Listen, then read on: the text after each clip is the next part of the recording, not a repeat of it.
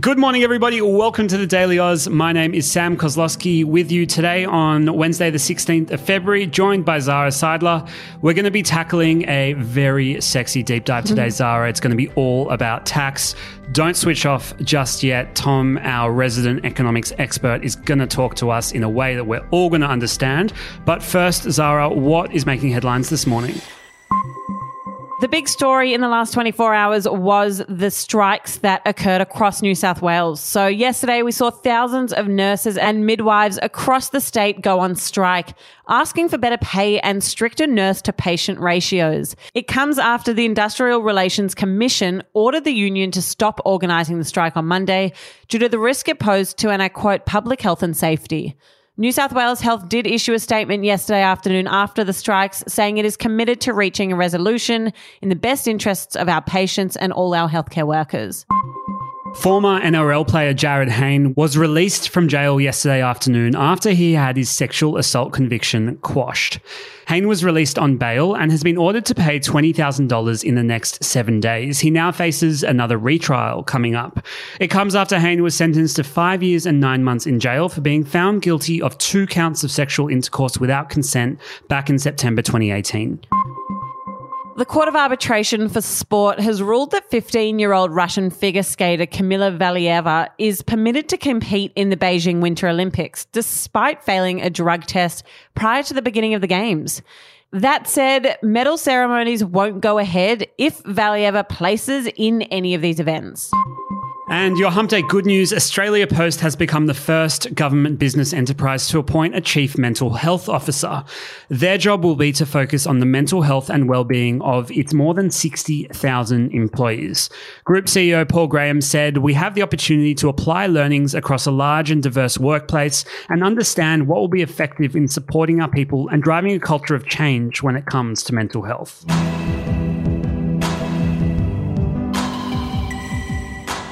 Today, we are talking about tax cuts. They're rewarding Australians in work, and it's returning more of their money. That's our approach. The Australian people vote. Money. Joining me on the pod today is TDA's resident tax enthusiast, Tom Crowley. Those are words I never thought I would be saying. Tom, welcome to the pod. Thanks, Sarah. I love to be introduced as a tax enthusiast. That makes me sound like a very interesting person. I promise I'll make this more fun than that sounds. So let's start from square one, Tom. What do you actually mean when you mention tax cuts? So the idea of a tax cut is really simple. Of course, we know the government collects taxes from us, and a tax cut is just a decision to give some of that money back to us.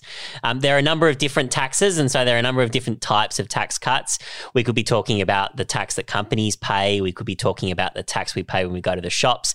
But generally speaking, and for today's purposes, we're talking about income tax and income tax cuts. So income tax is the tax that you pay on the money you earn from your job. And any listener who's had to do their taxes at tax time has probably had some familiarity with the income tax system. And generally speaking, it's really common in elections for governments to offer income tax cuts so that they can say that they're giving money back to every Australian who has a job. This election is no exception. We're going to be talking in particular about the Coalition's 7-year tax plan, and that's what I'm here to talk about today. And so again, when we talk about that, there are some complicated mechanics and a bunch of different details that I'll get into, but the basic thing to remember is this is a plan to give people some of their money back. So tell me about this plan. Who gets the tax cuts? How much do they get? What do we need to know? So I'm going to simplify the details a little bit here, but these are the very bare bones. So there's kind of 2 phases to the tax cut. So firstly, the first stage is already in place, and it's a tax cut for all taxpayers. So if you're in the bottom half of taxpayers, the Coalition plan has given you about $250. And if you're in the top half of taxpayers, it gives you about $1,000. Again, I'm simplifying these numbers a little bit, but that's the ballpark. And that's in place already. So some of you may remember getting money of roughly this magnitude when you've done your taxes over the last couple of years. But the government's actually doubled that amount when COVID's come along. So to help people out during COVID, the government doubled that. So instead, at the bottom half, instead of $250 last time you did your taxes, you might have got $500. And if you're in the top half of taxpayers, it's $2,000 instead of $1,000. So the government doubled that as a COVID support, but now its plan is to go back to those old numbers now that COVID is over. So that's the first stage of the plan. The second stage of the plan hasn't happened yet. It's due in 2024, and it's basically a big tax cut for the top 10% of income earners, and it's worth kind of thousands of dollars per person. So they're the two chunks to keep in mind. There is the early stages of the tax cut, which have been kind of chopped and changed a little bit during COVID, and then there's the late stage of the tax cut, which is coming in a couple of years' time. Okay, so Tom, I am no expert in tax, as anyone who knows me will tell you, but what I'm hearing you talking about is the top half of taxpayers, the bottom half, the top 10%. Who are the big winners in this tax plan? Who gets the biggest tax cut? Well, you might not be a tax expert, Zara, but that's a very good question. I suppose that's the key question when it comes to evaluating a tax cut. Unfortunately, it's not that straightforward. So one of the reasons that we can't just compare dollar amounts when it comes to tax cuts is because we have something that's called a progressive income tax system. So the basic idea of a progressive income tax system is the more you earn, the more you pay. There's actually, in reality, some loopholes and some other sort of quirks in the system that mean that that's not always the case in reality, but that's a story for another day. The basic idea, the more you earn, the more you pay.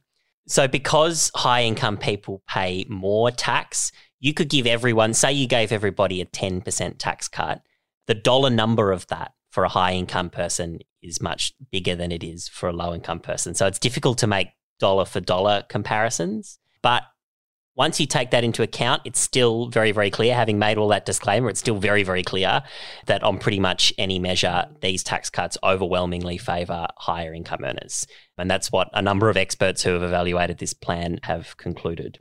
Now, you might expect that to be a controversial thing, tax cuts that benefit higher income earners over lower income earners, but it actually doesn't look like that's going to be controversial this time. The Labor Party has had extensive debates and their position on this has changed over a number of years, but currently they support the full tax plan of the coalition government. So that's actually not looking like it's going to be especially controversial. What can we expect the battleground on tax cuts to be then, if it's not that? Well, what we're seeing this week is a suggestion that one of the election fights might be over this COVID support tax cut. So as I mentioned earlier, the government decided to double down on its initial plan and give people an even bigger tax cut to help them through COVID. That was a temporary measure, and that temporary measure is due to come off in the next year or so. And so if you like, they're kind of undoubling the tax cut. And when you undouble a tax cut, that's kind of a roundabout way of saying that you're actually increasing people's taxes again. And it looks like that might be one of Labor's attack lines coming into this election, that by taking away the COVID support, the government's actually re-raising people's taxes. And the coalition's likely to respond by saying, no, your taxes will be higher under Labor. And I expect that we'll be sort of seeing both of the parties kind of trade claims about who wants to tax more.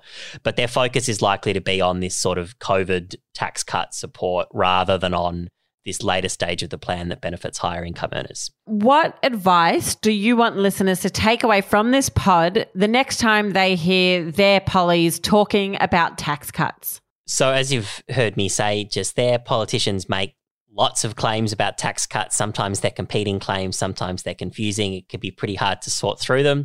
I think the important thing to remember is not to get too complicated with it. Tax cuts are essentially really simple.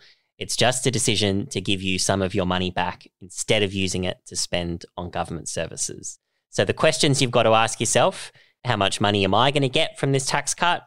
How much money are different people, high income earners and low income earners, going to get from this tax cut? And do I think that's fair?